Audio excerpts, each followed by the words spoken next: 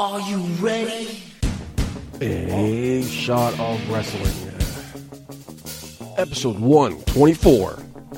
And away we go. Step up to the break, we got MJP and Green Man. It's the reigning championship team. From Milan to Japan and everywhere in between. Get the up-to-date news on the wrestling scene. So take a shot, boy. Is that the message you got? We about to go live. Are you ready to rock? So take a shot, boy. Is that the message you got? From the fans to the fans, let me hear the crowd pop. So take a shot. Oh yeah, so take a shot. Oh, so take a shot.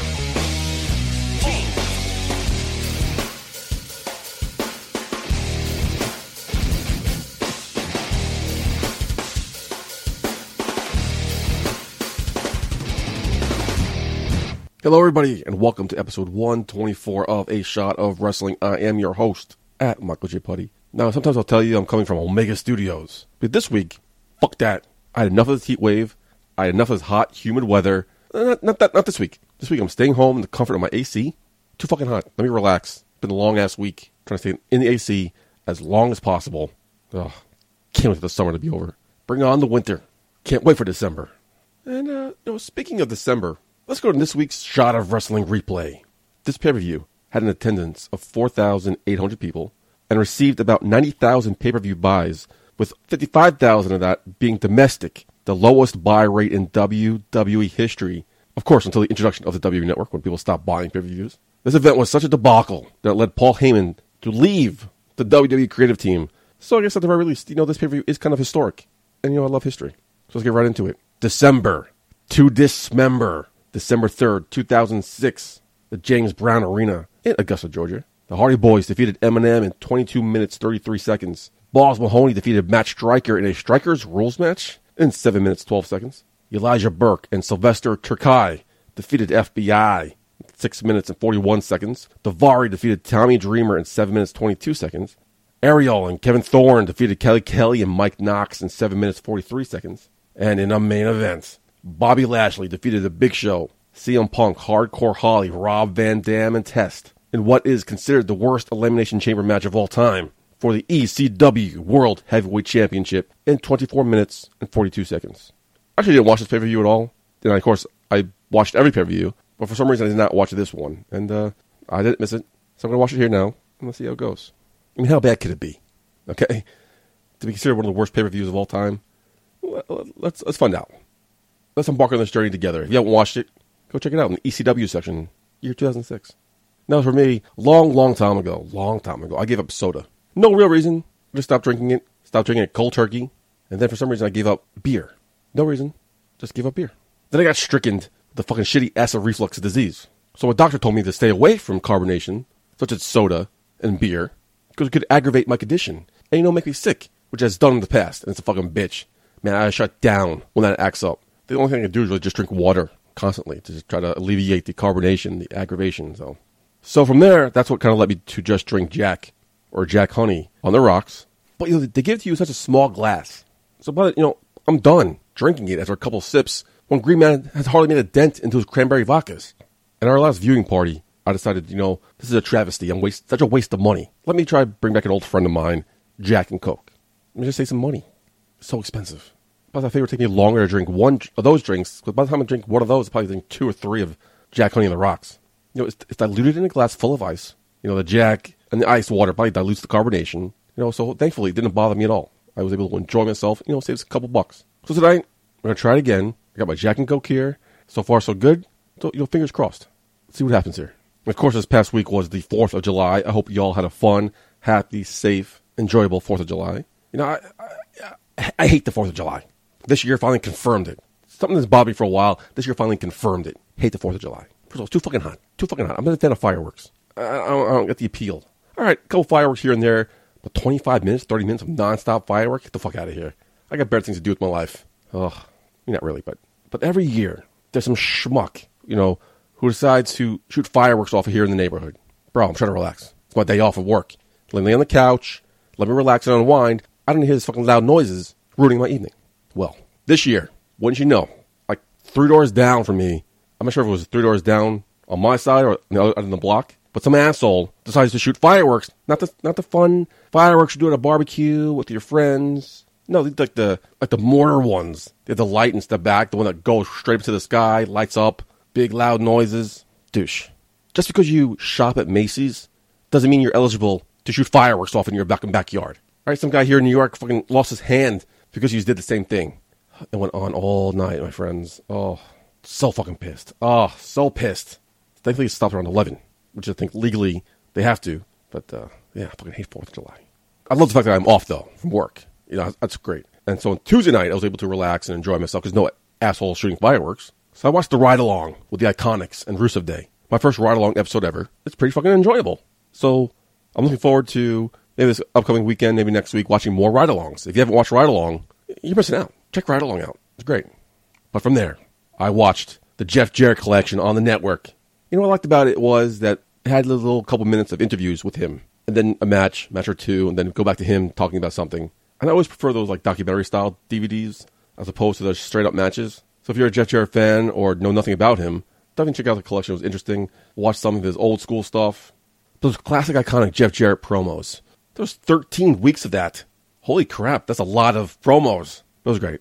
Nice walk down memory lane. And then, you know, honestly here, from the bottom of my heart, if I ever have a kid, this is a collection I definitely want to show him. Definitely show her the Batista one. But, yeah, folks, honestly, I don't know. It doesn't look like I'm going to have a kid anytime soon. So I'm thinking maybe I'll just borrow Green Man's and teach him about these wrestling greats that, you know, he won't teach him. You know, the CM Punks of the world that he's been indoctrinated by his father. Uncle MJP is here for you, Green Boy. Okay? And somebody else I would love to talk to Green Boy about is this week's guest. This week, Green Man sits down with the ace that runs the place, Ace Andrews. So Green Man, take it away. All right, Michael J. Putty. We have another exclusive interview here on A Shot of Wrestling. It is my pleasure to bring a friend to the show, the ace that runs the place, Ace Andrews. How are you, my man? And welcome to A Shot of Wrestling. Thank you. I'm glad to be here. I'm honored to be here. Honestly, you know, it's something I've always wanted to do. You're too kind, man, and I really appreciate you. We have gotten to know each other through independent wrestling, and it really echoes the sentiment that we always say that wrestling brings us together. You're one of the people that we're very grateful that wrestling has brought into our circle of trust, I guess you could say. Yeah, that's true. Keep going. Let's start from the last time we tried to get you on A Shot of Wrestling. It was at our first viewing party at the Crown Room in Bayside. It was a big pull for us. Finally, we were able to do a viewing party. And not only that, but we were going to do it big. We were going to do it with a live interview. First time ever for A Shot of Wrestling. And then that interview gets interrupted by Absolute Alvin Alvarez. I'm really sorry about that. Security has definitely beefed up at the last parties that we've thrown. But how did you feel leaving that night after everything that happened? With the big lump on my head, yeah, I was a little dazed, you know, but luckily I had my beautiful girlfriend, Kate, with me, and she drove us home, and I went straight to bed after that, to be honest. The next day I had to, you know, recollect my thoughts and put everything together. And I was a little more pumped for the last Man Standing match than I was before. So, okay, it was what an experience that was, you know? It was an experience. And we were so happy that the end of that experience ended with you finally putting the final nail in the coffin of your rivalry with Absolute Alvin. But it got very personal for a while.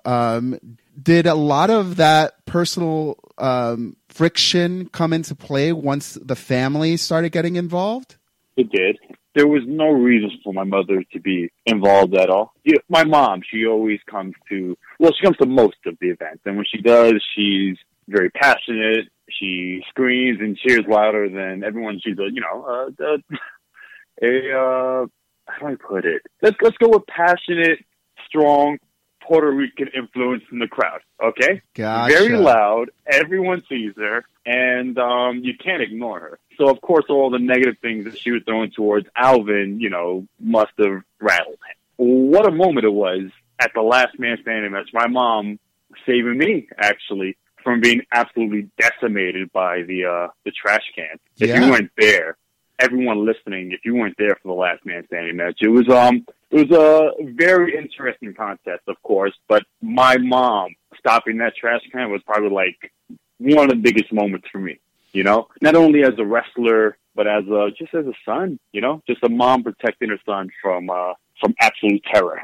Before it even got to the last man standing match, even just as if we're picking the brain of people who are creatively putting a show together, putting a last man standing match has to have a purpose. There has to be, you know, a build to that. You know, two personalities must clash so badly that a last man standing match is the only way to end a feud. And what a feud you had. I mean, stitches, blood, you know, there was just so much. How did you feel? Because I know Alvin has a nice little memory of you. How did you feel to send him to the hospital? You know, it was, and like, this is a treat for everyone here that's listening to the show now. Let me give you a little something. All right. The match with myself and Alvin the first time, it was supposed to be, I guess, like a one and done. And it was, you know, just even the first time, it was just a pleasure just to be in the ring with him, you know, even if he beats me, fine. I learned from defeat and move on. It's pro wrestling, you know, the stitches, the blood that when our two heads collided, boom. And then he's bleeding out of his eye and bleeding out of my chin. The referee's telling us like, hey guys, you know, do you want to like just stop the match or whatever? And we both kept going. I had a lot of respect for Alvin for that during that match. The fact that it was apparently, and this is honest to God, apparently this was requested for the rematch because this feud became a blood feud. There was clapping for both of us, for both myself and Alvin, for the effort we put in the ring. And I can't take that away from Alvin at all.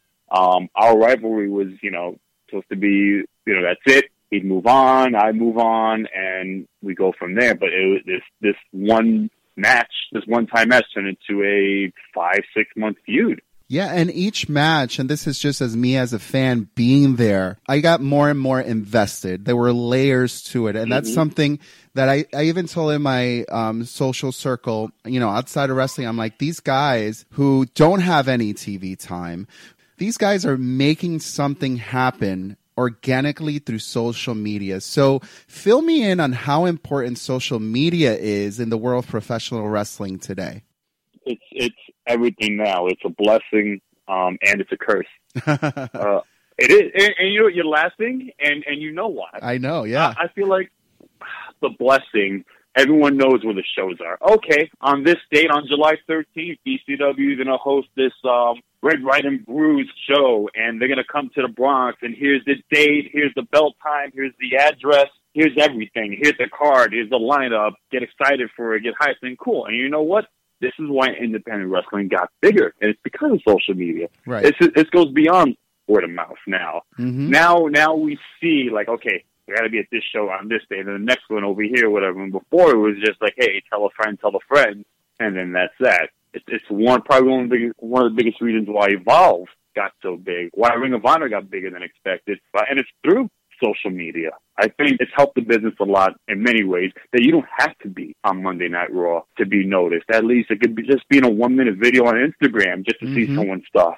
The negative part, it's now you see what's going on behind the scenes of professional wrestling. Now everyone knows everything. Now everyone's a smart fan, or they think they're a smart fan. The perfect example is Tommaso Ciampa, on how he handles himself on social media, how he still has this attitude towards the fans and his opponent and his thoughts on the business, and everything is there. And you're not getting everything from him, but you're getting enough to believe in that Tommaso Ciampa isn't just a character, that this is actually him. The Undertaker isn't on Twitter. He's not on social media at all, and that makes you believe in the gimmick even more. So, you know, it has its pros and cons. Absolutely. But there is a level of investment that not everybody gets. And maybe it could be an age difference. You know, you're a younger guy, so you get the social media importance a lot more. But in a time where you don't have that TV time, social media is your TV time.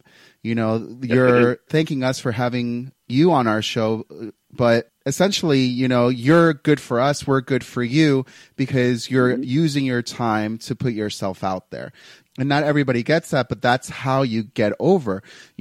Taking in, for example, like a Joey Janela. That guy is everywhere. It's in everybody knows the name Joey Janela by now, but only I do. But only 2 years ago.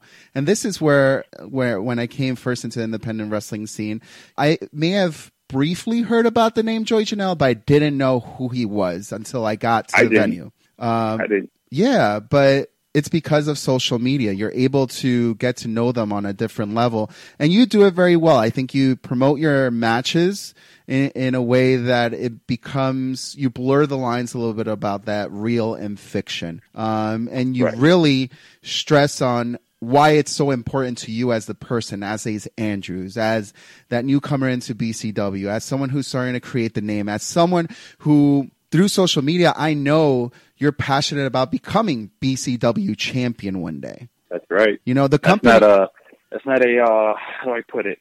That's not fake at all. That big gold belt that Azrael's wearing, I want that. But I want to be the man for that. And if one day, if I ever do get a title match against him, it'll be a test for me as a wrestler, as a worker, to keep up with Azrael and take him down. And that's a shoot. Straight up. Yeah.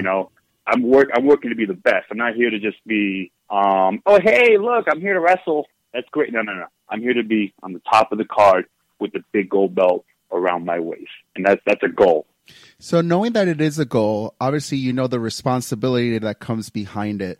As a BCW champion, what do you expect to set the tone if and when you become BCW champion?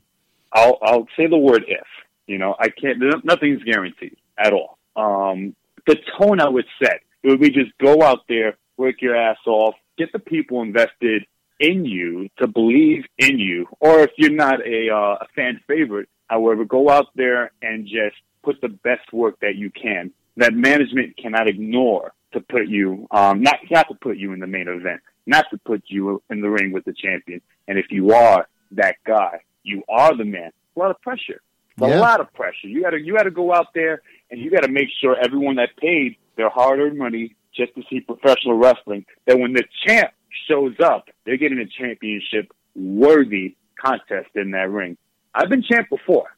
I've had that pressure on me. I've been the top of the card. I've had the long matches. I had a classic match with Smiley. I've had a classic match with Grim. I had a few classic matches with Grim Reaper. I've had a ladder match. I've had all of that in the main event, last spot on the show, and it's nothing like it when you go out there and the crowd just claps and they support you. I'm surprised of just the response that I get from the people at all sometimes. And whether they like me or not, that's totally up to them, and I totally respect their opinion on that. It's just, when I go out there, you got to know you're getting your money's worth watching pro wrestling live, at BCW especially. That's where my heart and soul is right now. How did you land into BCW?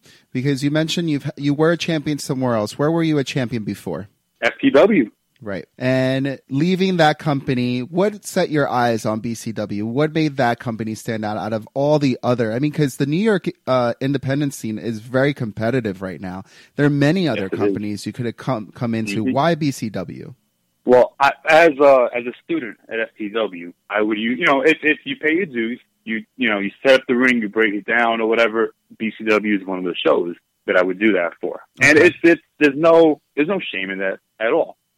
Just like how the guys do it now, they're just paying their respect to the guys who've done this before and busted their ass just to work in that ring, to go to the back, change, and then break down the ring, put it in the truck or whatever. That's just how it goes, apparently.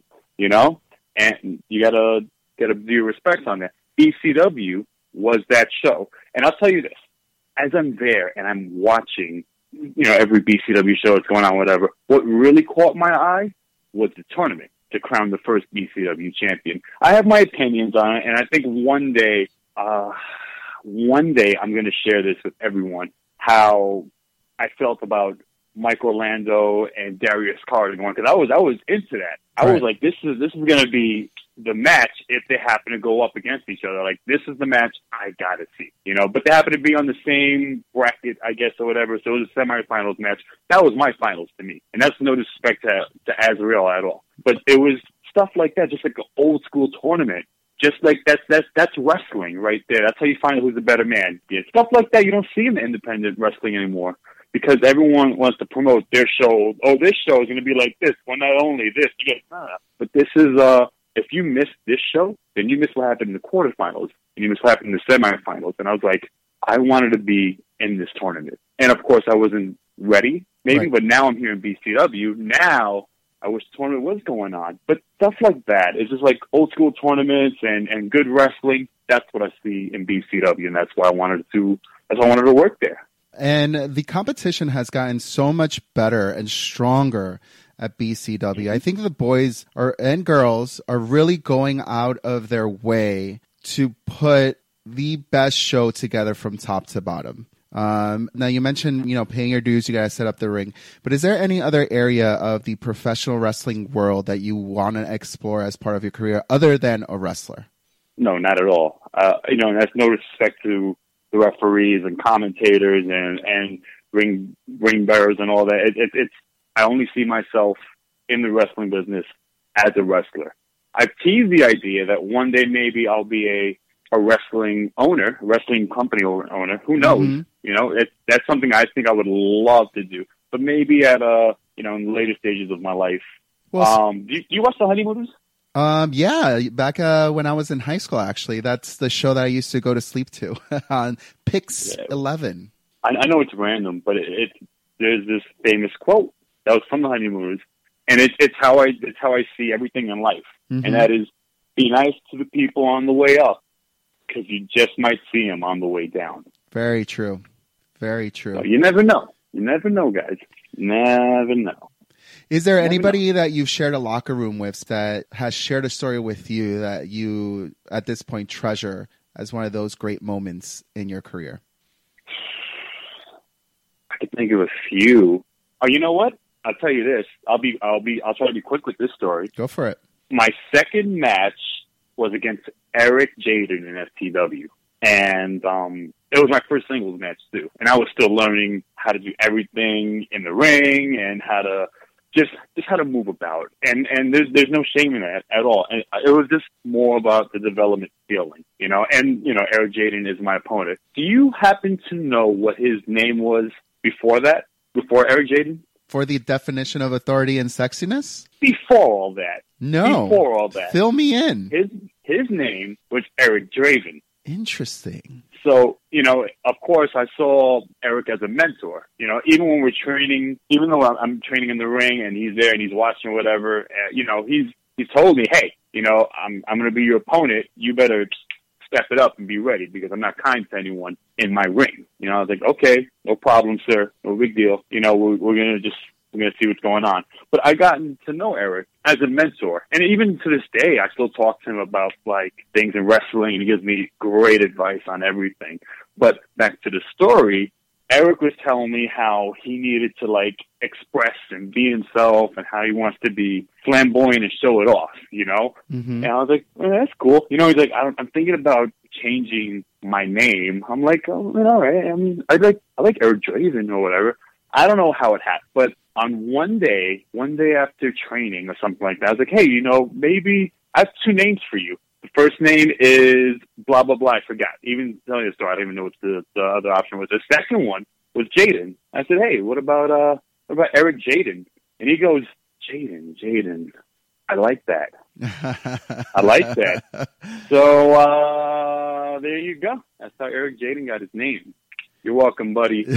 You're welcome. He's gonna kill me, possibly. I don't know, but it was that's a moment. See, why am I bringing this story up? It's because someone as experienced and as amazing as Eric Jaden is, he took advice from a nobody like me, And now he's Eric Jaden, full blown, and it's so cool when I see him on posters and flyers with the name and stuff. I'm like, he listened to a creative suggestion for me, and it's so him. It's so him. Yeah. He owns that name. He owns that gimmick. Eric Jaden knows himself, and it's so effing cool. And Yeah. I want to be like Eric Jaden. And when you learn about yourself, who you are as a wrestler, I want that in me. And I'm still going through that as a young wrestler. But like something like that's gold to me, you know? No, yeah, no, absolutely. And while we're thanking Eric Jaden for all his contributions, I think, you know, me and you have a very similar experience. I think, but it's just who Eric Jaden is as a person. You know, he's willing to listen to other people. He's willing to hear advice. I mean, out of anyone, he was the first one who came up to me and Michael J. Putty and actually had a regular conversation and broke down, you know, the evening of a card at BCW and really explained to us, I don't know how to say it, but for lack of better terms, but gave us like the respect as individuals to say like, hey, these are not just fans. They're really interested in the business. And, you know, I'm going to talk to them like I would, you know, one of the workers. And he did. And he broke it down to us, and he continues to sow in us the knowledge that he has. And at times he humbles himself to be like, hey, what do you think about this? I want to do this. And I'll be like, I'm humble because I'm like, I can't believe you're coming to me for that advice, you know, but I'll tell you how it looks like as a fan, you know. And I think that's something that, you know, he appreciates and not everybody gets. So it's important. But while we're talking about just other people in professional wrestling, are there any other mentors? You talked about Eric Jada. Are there any other mentors along your career that you've had that you want to thank at this moment? There's a lot of guys like Eric that I learned a lot from, you know. I'll just start dropping names, but then there's two big ones, or three. I'll go with three big ones.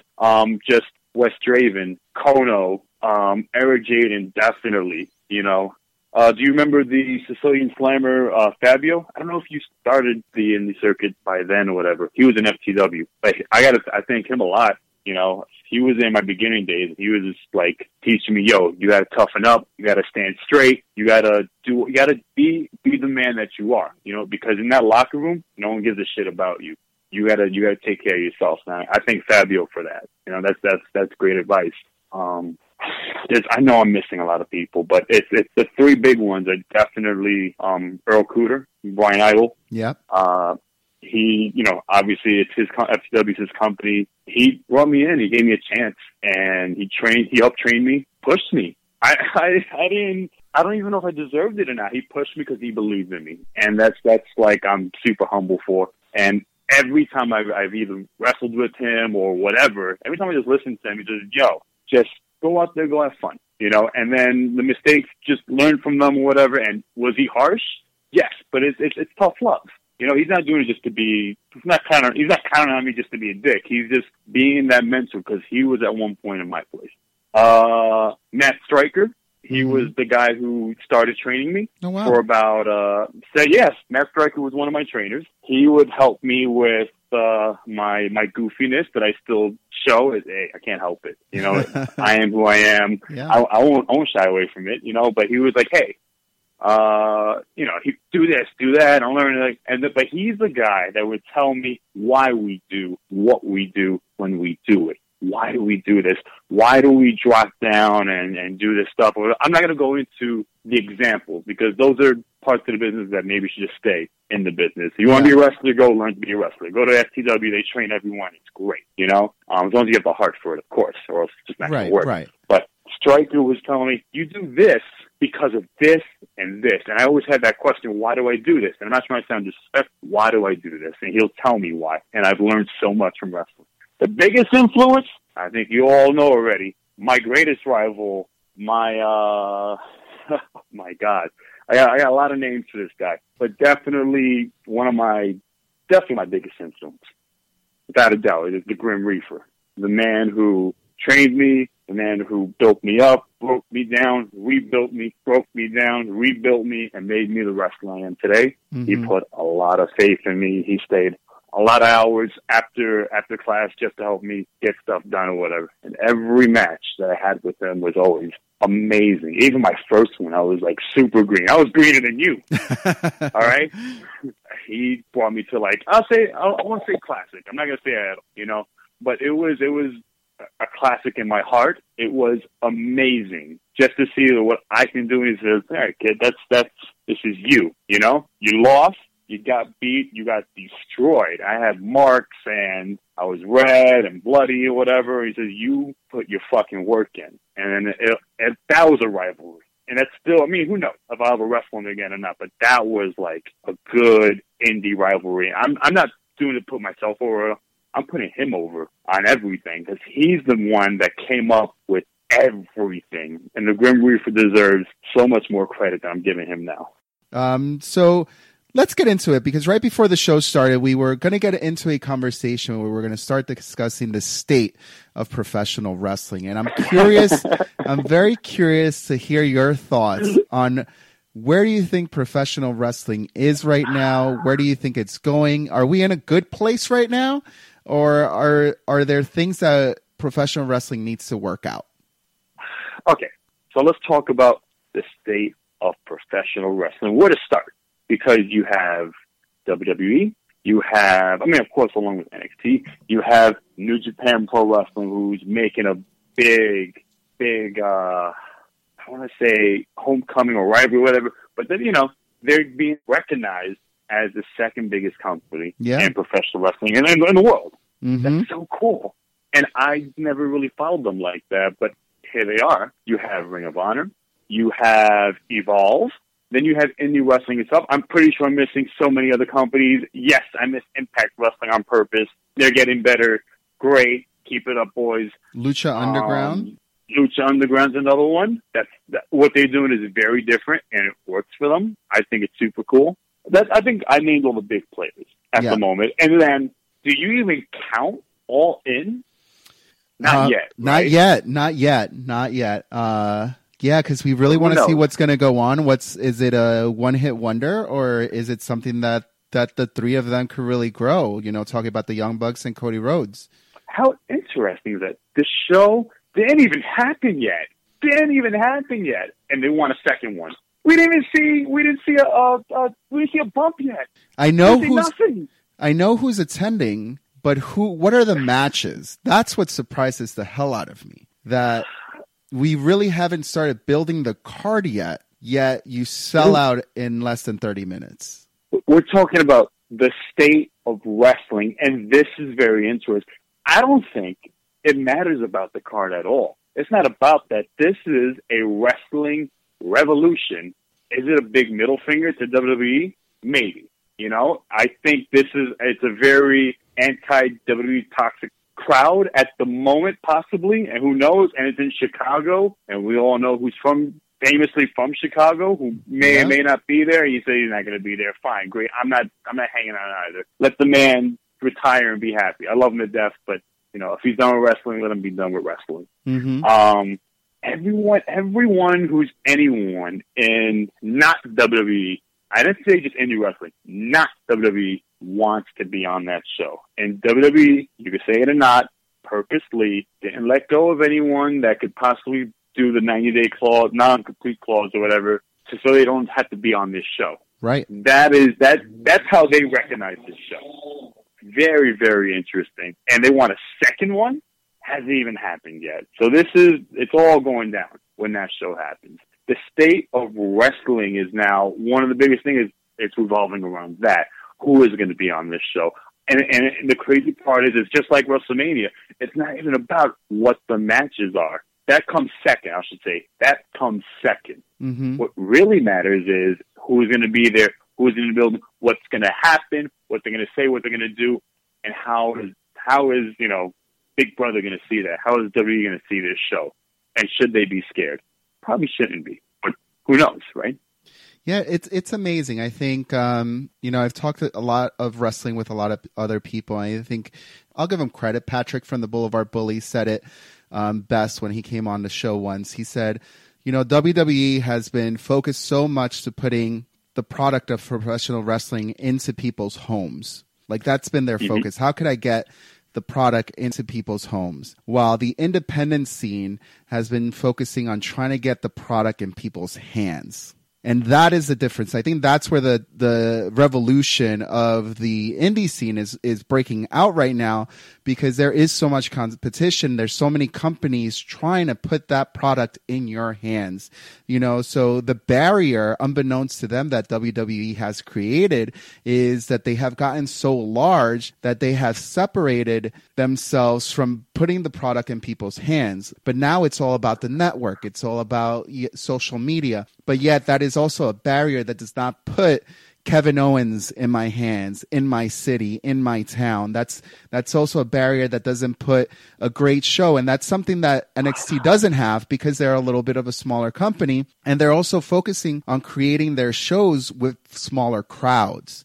So they're stealing the model a little bit from the independent scene, where they're trying to put that product in people's hands, and they're really focusing on those tours to go out there and really work the smaller venues, allow people to work their crafts. But I think that's one of the biggest ideas of why the indie scene is breaking out so much. And there's so much great talent out there. There's so much. Can I ask you something? When you say put it back in wrestling fans' hands, what exactly do you mean? I just want to be sure, because I think I have an idea what you mean. I'm pretty sure everyone listening to this knows what you mean. I just want to be sure before I make my point on that, because I do have a counterpoint to all this. I'm kind of in the middle. Yeah. What do you mean by back in the wrestling fans' hands? Well, when you go to an independent show, and one of the reasons that we really enjoyed our time at BCW and continue to enjoy our time at BCW is because you're able to go, you see a show, you see the wrestler right after, whether it's intermission, after the show, hanging around, available to create those moments with you and putting that product in your hands and saying like, hey,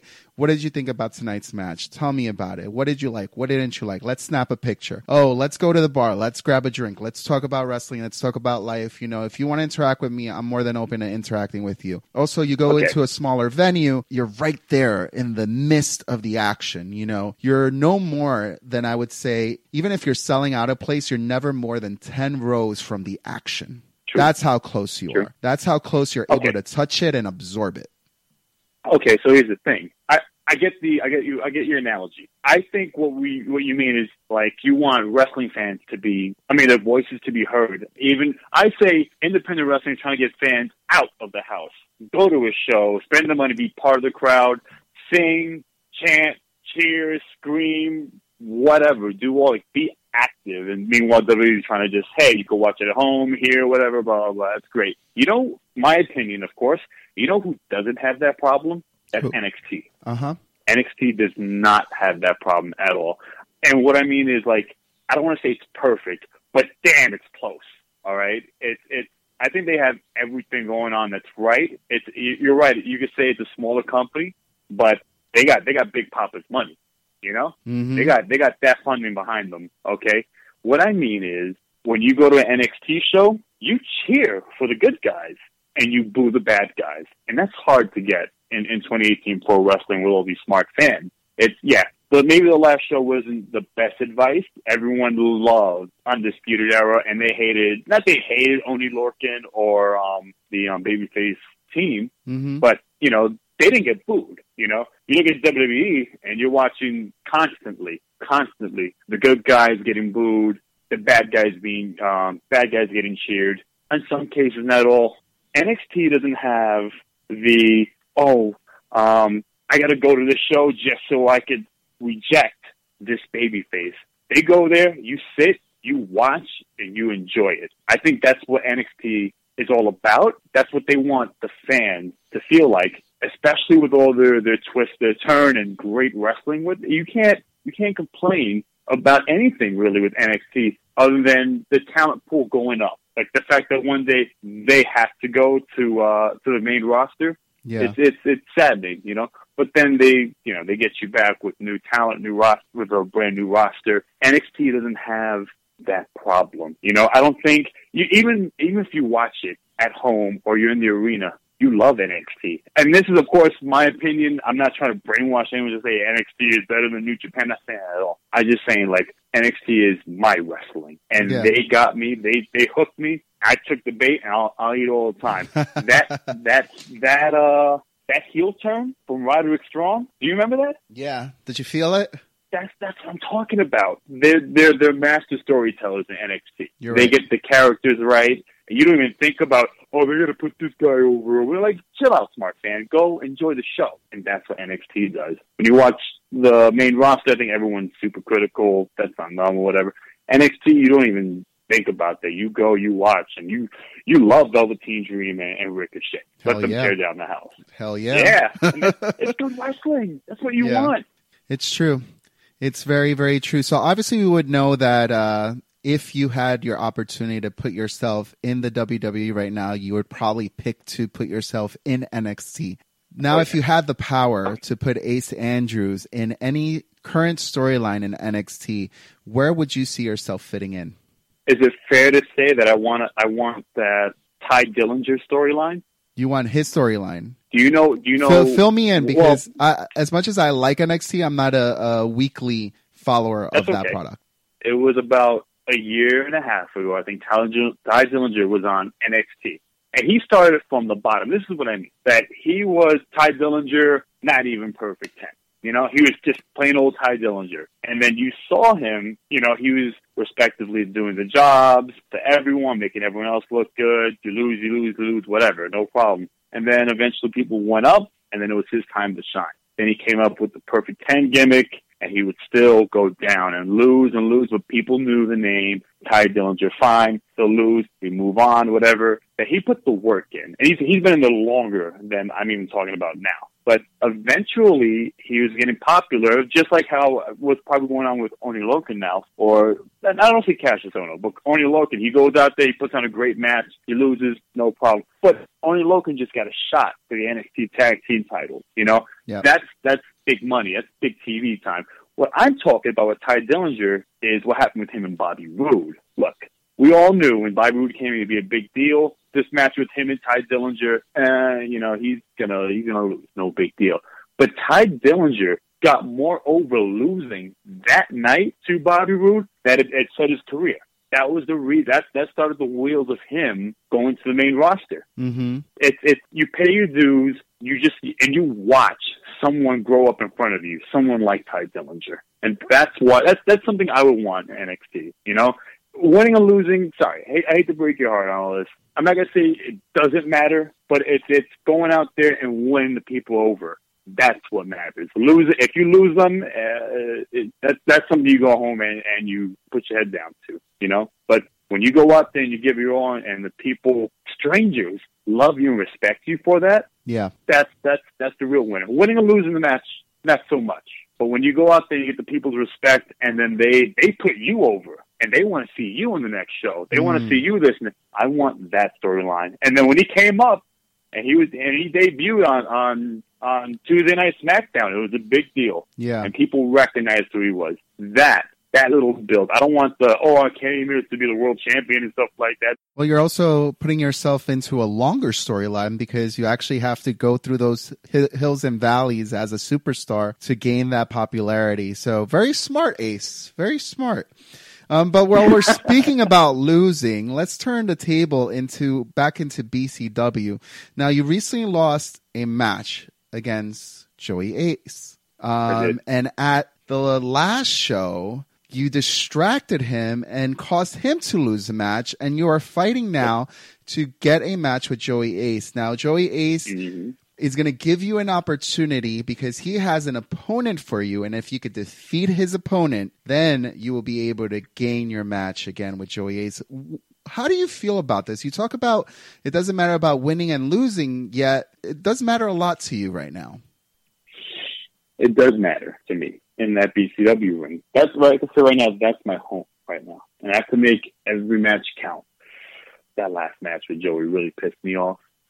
Really did. I was looking forward to the contest.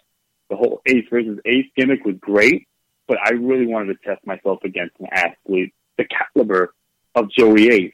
And for him to just go to underhanded tactics like raking my eye and low-blowing me for a finish, low-blowing me, why? Why not just face me one-on-one and then just beat me? He couldn't. He couldn't beat me. That's why. He had to resort to, I don't want to call him names and stuff like that, but it's pathetic. pathetic that he's been wrestling for about 9 years, and none of his world class wrestling techniques keep me down for a 3 count. He had to low blow me, rake my eyes blind. Come on. Let me get a rematch. I want the same standards as him and see if he can beat me. If he wants eye rakes and low blows, fine, great. I'll make sure to wear a cup next time. You know. Mm-hmm. But give me Joey Ace. I've obsessed about it enough since April, and I don't care. I don't care who's gonna be against me. I don't care who's standing across the ring from me July 13th. That doesn't matter. That is not Joey Ace. But if that's my ticket to him, ooh, that boy's gonna tap out faster. Ooh, you're gonna make him tap out. Oh, what? What? Bro, what? The Cross Ace. I love it. No, I get it. I just think, bro. you know, it's very competitive to get into a ring with someone and go for the 1, 2, 3. But I feel like it takes it to the next level when you specifically want to go in to make someone tap out, to embarrass someone, to say that I can't take any more punishment from my opponent that I have to tap out. So that's right. For me, hearing that you want to go in and not just go for the victory of the 1, 2, 3, but you want to go specifically to make them tap out, that speaks volumes. Mike Skyrose tapped out. That's a smart man. He couldn't handle it anymore, no problem. Live to fight another day, tap out now, go home. The Cross Ace is the secret weapon. That's not so much of a secret. I will make Joey Ace tap out, or else I'll snap his head right off his neck. That may be a little graphic, but that's how bad I want Joey Ace again. Well, on July the 13th, Red, White, and Bruise, before you get to Joey Ace, you got to get through the man that Joey Ace will handpick to have you face. Now, he has a lot of friends.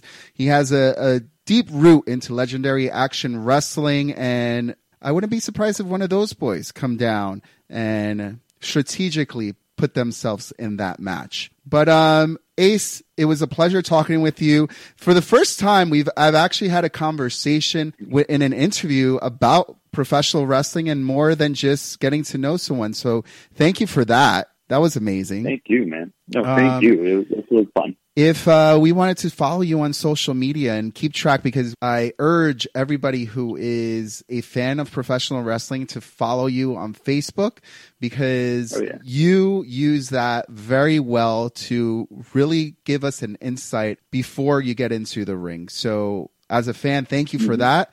But where could we do that if we wanted to follow you? Okay. My shoot name, I don't hide it at all. It's Andrew Silvera. You can find me on Facebook.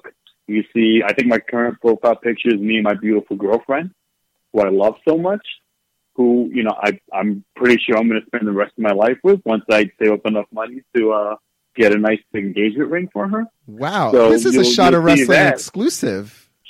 Wow. I mean, yeah, it's no secret, you know. it really is. But that's Congratulations. That's what I mean, though. Thank you. It hasn't even happened yet. But but that's the thing, too. I wanted you to see Andrew, because Andrew's Ace. You know, I talk about wrestling all the time.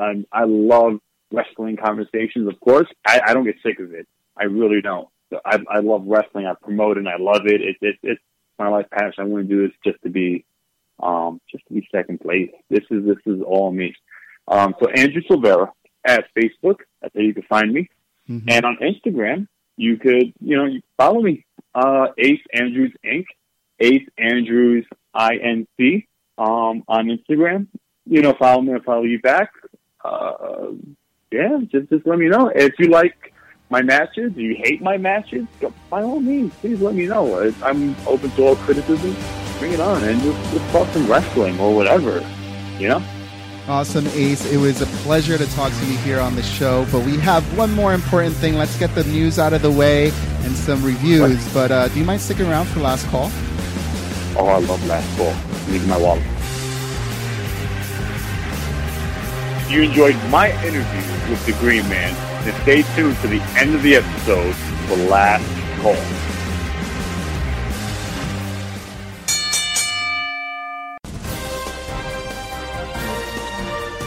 It's In the News with Michael J. Putty.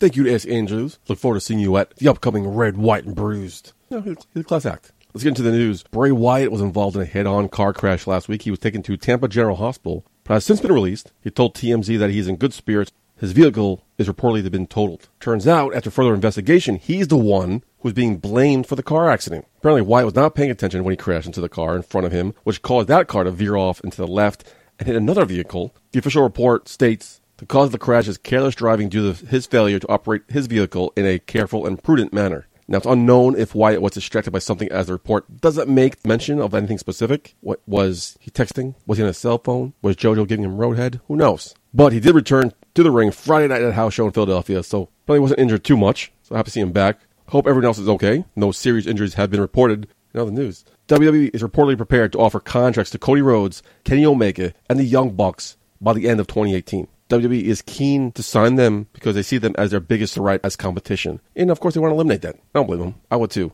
According to the Wrestling Observer, these contracts are large dollar amounts and will be offered to them by year's end. So despite these guys' legit star power, they're offering these contracts, just to eliminate competition. And that's what you got to do.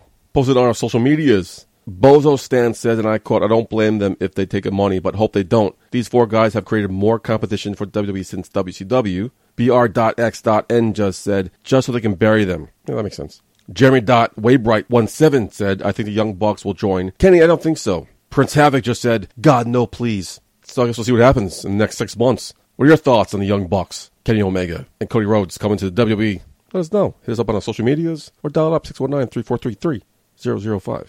In other news, according to a report from the Wrestling Observer, the talents that have signed to join NXT UK have signed one-year contracts for £24,000, which translates to roughly about $31,746 US.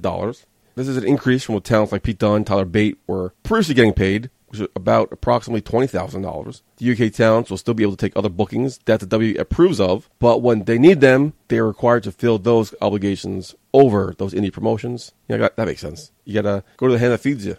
WWE also has the option to terminate the contracts after the 4-month and 8-month periods. So, interested to see where this goes. We'll keep you updated.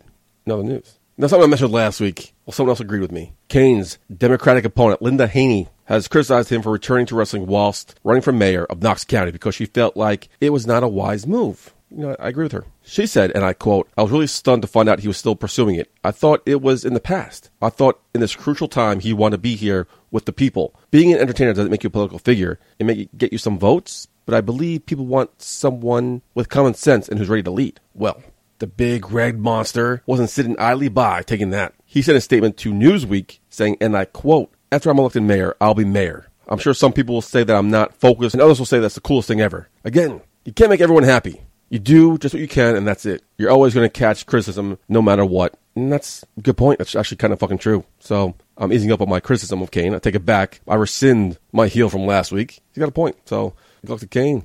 In other news. Once again, Ric Flair is scheduled to undergo surgery. The surgery will be serious, and it's hoped he can have his colostomy bag removed so he can, return to more an active lifestyle.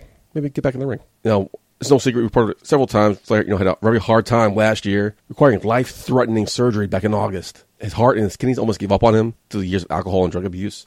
He was forced to have part of his bowels removed. If that was enough, he had a pacemaker fitted in for him. Now it's another surgery for him.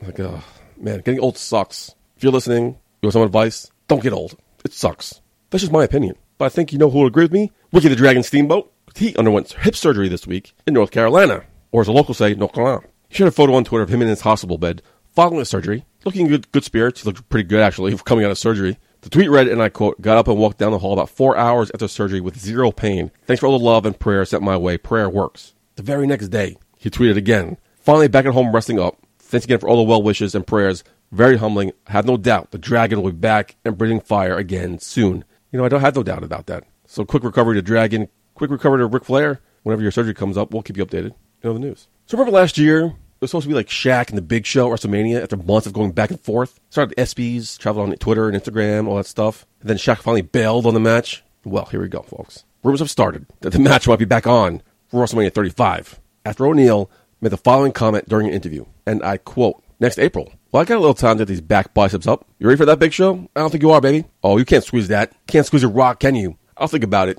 You'll think about it. Didn't you just challenge him, so to speak? What's there to think about? I'm not getting any hopes up for this one. Not that I did in the first place, because who wants to see Shaq against Big Show? I think the Big Show deserves better for his last match against Shaq. You have to put Shaq over. Shaq's not going to do this to lose. But what does Shaq winning do? Nothing. So, I don't give a fuck. Do you? Let me know at Mojo Putty on Twitter and Instagram. You know the news. Bret Hart recently spoke to CBS Sports in the Corner podcast about Owen's memory and how much it would mean to him to be in the Hall of Fame. And I quote, "It's pretty important, but I'm not going to lose sleep over it. I think sometimes the Hall of Fame has lost a little bit of its luster anyway. I mean, anybody can get in. It doesn't matter if you're a great wrestler or what your accomplishments or contributions are. It doesn't matter. You look at some people in the Hall of Fame and some of the celebrities in there, and Owen, to be personally not being in the Hall of Fame, there's a lot of people who belong in the Hall of Fame who aren't in it. If it turns out the WWE is going to keep becoming a Hall of Fame that caters to suck-ups, people that are in the company that will owe a favor to whoever contributed to the business, I question the whole Hall of Fame itself, and I wonder if there will ever be a real Hall of Fame that caters to just the wrestlers for their contributions. WF and the rest of the world, step up a little bit and start taking care, from a historical standpoint, the wrestlers that really made the company. Owen, it would never matter to him if he was in the Hall of Fame or not, but I think it would mean a lot to the family members, especially my father. I know Mark Henry, as an example, gave a strong speech about Owen getting to the Hall of Fame, and I totally agree. I think everybody does. It's kind of lengthy there, I apologize, but yeah. And that's just the gist of that interview. He went on to name names, further detail, further trash talking, but he has a point. He asked what kind of Hall of Fame doesn't have Owen Hart. What kind of Hall of Fame doesn't have the Dynamite Kid and the British Bulldog? That's one of the criticisms the Hall of Fame receives. You have Donald Trump, you have Drew Carey, you have Coco Beware, you have Kevin Lou Albano. But then he goes on to talk about Owen's wife. And I quote, "I think Martha, Owen's widow, she's a very obtuse, square-headed person. I think she's done more to erase my brother Owen's memory than she'll ever did to remember him. I think it really bothers me that the fans that loved Owen so much don't get a chance to remember him. You do these kind of things for people that are here, left to remember them." Now, Green Man gives you crap for talking about Owen Hart a lot, and this is why. Owen's fans, Bret's fans, aren't going to let Owen's memory dissolve because his wife wants us to. We're going to keep Owen's memory alive, and hopefully one day he'll make it to the Hall of Fame. We'll get you back, buddy. We'll get you back. Just finished my first drink, so the whole Jack and Coke thing is working. So far, so good. In other news, this week marks the 24th anniversary of the opening arguments in the federal drug trafficking trial of Vince McMahon. A story many people don't remember, don't talk about, don't know the full details of what happened. I was only, what happened in 1993, 94? I don't know, 10, 11? I don't remember. I was too busy playing video games, not watching the news. So how about you go into the vault, flash back to 1994. In 1993, McMahon was indicted in federal court by the U.S. Attorney for the Eastern District of New York after a steroid controversy engulfed the promotion, and he had to temporarily give up control of the WWF to his wife, Linda. Vince was charged with routinely obtaining anabolic steroids from wrestlers and employing a shady Pennsylvania doctor with an easy hand-to-prescription pad hand to ensure regular shipments of the juice were sent to WWF headquarters. The case went to trial in 1994. This week, 1994. Where he was accused of distributing the said steroids to his wrestlers. Well, one notable prosecution witness was Kevin Wacholtz.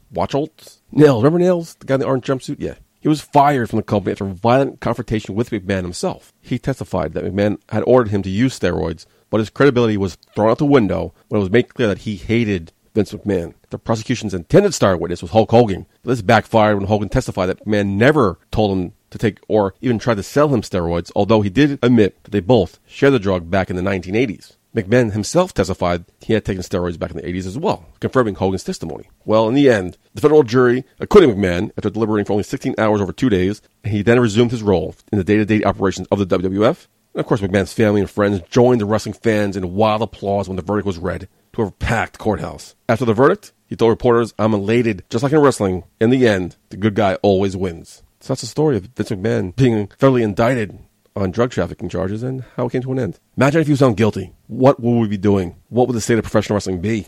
Thankfully, we'll never have to know. Cheers and heels. Let's get right into it.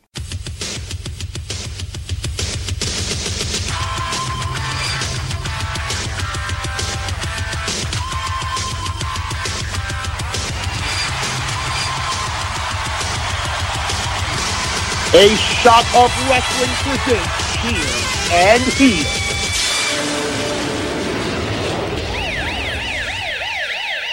Well, the FBI is out on my screen with Trinity, barely wearing this cutout jumpsuit thing. Whew. Beautiful woman. Beautiful. What are we talking about? Oh yeah, the news. No, Cheers and Heels. That's right. Cheers and Heels. Okay, got it. Start with Raw.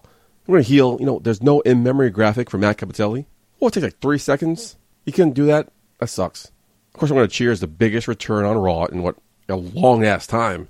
Dr. Shelby's back. I think the guy even had a picture of Team Hell No hanging in his office. But that was the only picture. That's weird. Nice touch, though. I'm going to cheers to Kevin Owens wearing a Baron Corbin hoodie Nice, subtle way to kiss up. Nice touch. I liked it. But how convenient was that porta potty that had a rope attached to it? Enough with this. I talk about it all the week. I'm done with this guy. I was, where was security? Why did nobody try to stop him from doing this? He trapped a man in a porta potty and hijacked it. Like, no one wants to stop this guy? And really, when you think about it, what did Kevin Owens even do to cause Strowman to torment him like this? Nothing. First he flipped his car, now this? Uncalled for. This man should be arrested. Yeah, everyone cheers this guy. Makes no fucking sense. Fuck Braun Strowman. Quick little tidbit. This was the first Raw that aired in Sioux Falls. And also, Curtis Axel's win was the first time that he had won 2 straight singles matches in 5 years. That's crazy. But congratulations to him, and hope it's many more to come. Then going to SmackDown. I live tweeted SmackDown this week. If you want to go back and check out my tweets, my Raw reactions to what's going on, use the hashtag SOWSDL on Twitter, and follow my journey as I watch SmackDown live. Anyway, cheers to Usos with another great promo. Man, I miss those heel Usos. Those promos last year, the feud with the New Day, that won me over so much, and kind of got a glimpse of it again here. And yeah, they make a great point. Like, why is Team Hell No getting a title opportunity for no reason? Because they hugged? Makes no sense. I'm firmly in the corner of the Usos here because Team Hell No? Okay. I'm going to cheers the Miz Jeff Hardy match. Great match. Much better than the first time they went around. They even got 2 commercial breaks. I would not mind seeing this again, or maybe hopefully turn into some sort of rivalry. But with this match, and a couple weeks ago, Dolph Ziggler, Seth Rollins match, you see what happens when you give these guys enough time to do something. Let's keep it up. Don't give these guys 5 minutes or 6 minutes. Give these guys enough time to actually tell a story, to put on a show. And these guys did, and hopefully they keep it up. I'm going to hear that battle of the sexes. What a waste. Hyped it up so much. What a fucking waste. Hung out with Erwin Escobar, the voice, the man of 1,000 opinions. He thought it would be better off if Paige actually went on that date with James Ellsworth and Asuka interrupted. It would be off-site. They could edit it. They could do whatever they wanted to do with it. It could be more entertaining, more funny, put some humor into it. And yeah, I think anything would have been better than what we got. Let's see what happens next week in this Lumberjack match. By the way, I'm happy they got rid of the Lumberjill match and went back to talking what it was, a Lumberjack match. Lumberjill's always sat weird with me for some reason. I don't know why. All right, enough of that. Lucha Underground. So wait, if you lose a casket match in the temple, you die? Like, they made it seem like Phoenix was dead. Did Phoenix die? What's going on here? I'll go cheers. The intergender tag team match. It's good to see men fighting with women and it being seen as normal, not a special attraction. WWE makes it. It wasn't a man and a woman against a man and a woman. It was 2 tag teams going against each other. Gender had nothing to do with it. So that was kind of refreshing to watch. Man, Taya is a fucking badass. Good for Johnny Mundo. And cheers, oh snap. It's Austin from Big Brother 17, the Luchasaurus. He's back. Good to see him. So he's wearing a mask. That girl wearing blue was wearing a mask. Why was that guy not wearing a reptile mask? He's with the reptiles, right? But he's not wearing a reptile mask? So what's the deal there? Is he not a reptile? No, cheers. Oh, snap. It's Jesse from Big Brother 10 and 11. Mr. Spectacular. 2 former Big Brother contestants on one show. Can't go wrong with that, folks. Can't go wrong with that. How about Big Brother this week, too, by the way? Can't cheers and heels it here, but great first week. First eviction, it wasn't a unanimous vote. It was kind of split. It's like week 7 stuff. Getting it week 1. Hopefully it's a precursor to a great season.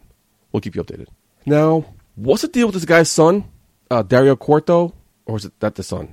The other guy. The guy who reminds me of Bane. The Batman and Robin Bane. Not the Dark Knight Rises Bane. The guy who beat Mr. Spectacular. What's going on with this guy? I don't know the full details. Do you?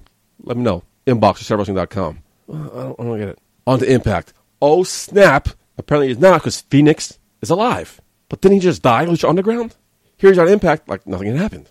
Gonna cheers the following Phoenix Rich Swann match. Another great match on TV this week.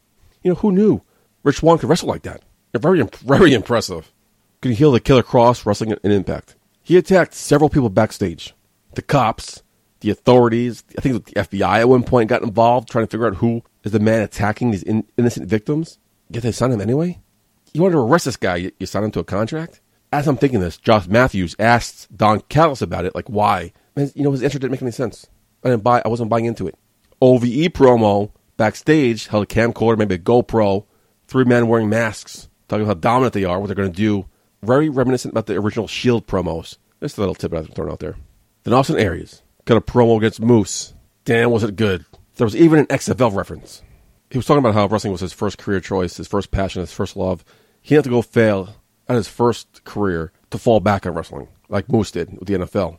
So he did a great lengthy promo about his passion, where it started, where he came from, how he came up in the business. Then he ended it by saying, once I beat him at Slammiversary, I hope the XFL is looking for a shitty offensive lineman. Thanks for giving an exposure to the XFL. Appreciate. Thanks for the shout out. So here we go. Katrina made her return to the ring. Talking about last week, I was so hyped for it. It's been a while since I actually seen her in the ring, but her opponent turned out to be Rebel. Now, as I mentioned a couple weeks ago, when I first saw her, damn, that was love at first sight. Ask anybody. Rebel's a textbook definition of Putty's type. The damn and the So that was all over the place in this match. Roller coaster of emotions. Yeah, not for nothing. I hope there's a rematch. Definitely want to see this again and again and again. I probably will tonight. But in the main event, you saw Congo Khan versus Brian Cage. Damn, what another good match. These two big behemoths. One's a big, strong, muscular brute in Brian Cage. The other's a big, heavy-set, kind of fat guy in Congo Khan. But that spot where guys like Kofi Kingston and Finn Balor will run into the ropes, run back, and then they'll flip over the top rope and do some sort of jumping, twisting thing. Fucking Brian Cage did that. Okay? Men like that don't do things like that. This guy did. Then at one point, the big fat guy, Congo Khan, did a Hurricanrana on Brian Cage. What? What did I just watch?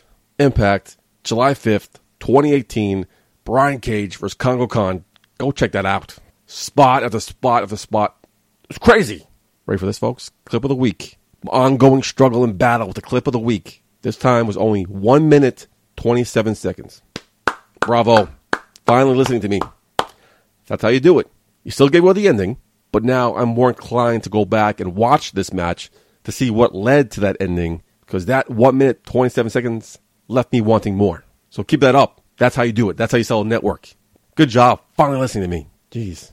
Keep it up. Please keep it up. Another thing is so LAX is a Latin American exchange. Does that name not make any sense? What are you exchanging? So Conan then confronted King. After pushing his buttons, King just folds like a wet napkin and admits to being the one ordering the hit on Conan. But then the fucking original LAX members, Homicide and Hernandez, come out of nowhere and attack the current LAX? What's going on? Who's who? Who am I rooting for? What? Ultimately, I guess I'll tune in next week to see how the current LAX and Conan respond to the old LAX and King. So confusing. I think I need an LAX Wolfpack. Overall, Impact wasn't that bad. Once again, if you're not watching Impact, there's not much on Thursday nights. Watch Impact. You won't be disappointed. And hopefully you guys answer some of my fucking questions. More often, I have more questions than cheers and heels. But anyway, let's get into some ratings. This week's Raw drew 2.707 million viewers, which is up 1.65% from last week's 2.663 million. Raw was number 3 in the night in viewership behind Hannity and Tucker Carlson. Raw was number 2 in the 18 to 49 demographic behind Love and Hip Hop. SmackDown this week drew 2.013 million, which is down 5.7% from last week's 2.135, and is a new low for 2018, and the second lowest show since they moved to Tuesday nights behind Election Night. SmackDown was number 7 in viewership for the night behind Rachel Maddow and all the Fox News shows. The FIFA World Cup game topped the night in the 1849 demographic. Impact this week drew 304,000, which is up from last week's 254,000. This week's viewership was the first to break 300,000 since mid-May. Hannity topped the night in viewership, and a replay of Captain America Civil War on TNT was number 1 in the 18 to 49 demographic with 1.473 million viewers. That just proves there's nothing on TV Thursday nights besides Big Brother at 9 p.m. on Channel 2, the live eviction shows. So if you're home Thursday nights, check out Impact on Pop. Google it, see what channel it is. Check it out. But that's your wrestling this week. Let's get into some go-home thoughts. Next week, July 15th, is Extreme Rules. However, this time we will not be hosting a viewing party. There will be no viewing party for Extreme Rules for various reasons. But hopefully we'll be back for the next show. Stay tuned. Wrestling brings us together. So it's better to watch it with people than alone. So hopefully we'll be back for the next show at the Crown Room on Bell Boulevard in Bayside, Queens. But next week, July 13th, is also BCW's Red, White, and Bruised. Not coming from the world-famous Elks Lodge here in Queens. It's coming from the St. Helens Gym somewhere in the fucking Bronx. In the Bronx, where they charge you a toll to enter and charge you a toll to leave. It's only a bridge here in New York to do so. And not for nothing, it doesn't sound like a place that's going to have a bar. I mean, there's probably will be plenty of red wine, but, you can't drink that. So do I need to bring extra flasks? Because there's not going to be enough time for me to pregame since I have to work and, go to the fucking Bronx. But I digress. Let's get into the card. Faye Jackson will take on Aja Pereira. Ace Andrews goes against Just Neff. Joey Ace will go against Chris Banks. But then Ace Andrews challenge Joey Ace? I guess we'll find out what happens here. Red, White, and Bruce, who's the future host of those two guys. The Ugly Ducklings will go against East Coast Syndicate. Ali Rex takes on Sasha Steeles. Then we have the return of the monster match. Vince Steele, Jeff Cannonball, Logan Black, and Billy Brash. Darius Carter takes on Tim Hughes. Eric Jaden goes against Vinny Pacifico. Mick Drake and Brute from Federated take on Alvin Alvarez and Bison from PCA. Rumor is, folks, the injured Mike Orlando might be at ringside. Let's see what happens there. And Azrael once again defends his BCW World Heavyweight Championship against the man he was supposed to do it last time, Sean Carr. Not too familiar with who Sean Carr is? Go back and check out episode 119, where he sat down with the Green Man. We learned a lot about Sean Carr as he prepared for Summer on Smash. But now he just prepares for Red, White, and Bruised. Great name. Also, we are still taking your phone calls for Eric Jaden's Love Advice. Thank you to all those who have called in so far. We appreciate it. We'll get you your answers soon. We got to coordinate schedules, get a few more callers, so just keep an eye out for the next episode of the Love Hotline. Eric Jaden. So dial it up, 619-343-3005. What brings us to another end of another episode? Thank you for joining me here in episode 124 of A Shot of Wrestling. The show is from the fans to the fans, so make sure you get involved in the conversation. Inbox at shotofwrestling.com. A Shot of Wrestling on Instagram and Facebook. Shot of Wrestling No A on Twitter. Get involved in the conversation. Your comments could be read in a future show. Your voicemails could be played on a future show. Just get involved in the conversation. Get involved. It's more fun when you get involved. That's all we got for you here, folks. Episode 124. Looking forward to episode 125, live from BCW's Red, White, and Bruised. So make sure you tune in for that next week. So, for the Green Man, for the ace that runs the place, Ace Andrews, I have been your host at Michael J. Putty. Take care of yourselves and each other. Putty out. All right, everyone. Just when you think you're done, they bring you back in. And this time I did not come alone. I came with the ace that runs the place, Ace Andrews. How are you, my man? I'm good. All right. You made it to the end of the episode, so it's last call. Rapid fire questions. The first thing that comes to your mind is the first thing you should answer. Are you ready? Oh, my God. God, I hope so. And away we go. What is the worst job you've ever had? GameStop. What age would you like to permanently live in? 23. Other than wrestling, what is your favorite sport? Basketball. Who is your favorite wrestler? Eddie Guerrero. Come on. What is the worst habit that other people have? Just being rude. Is that a habit? Does that count? I don't know. Sure, for some people. Which was your favorite WrestleMania? 17. Come on. You can't think about that. What is your favorite holiday? Not Christmas. Halloween.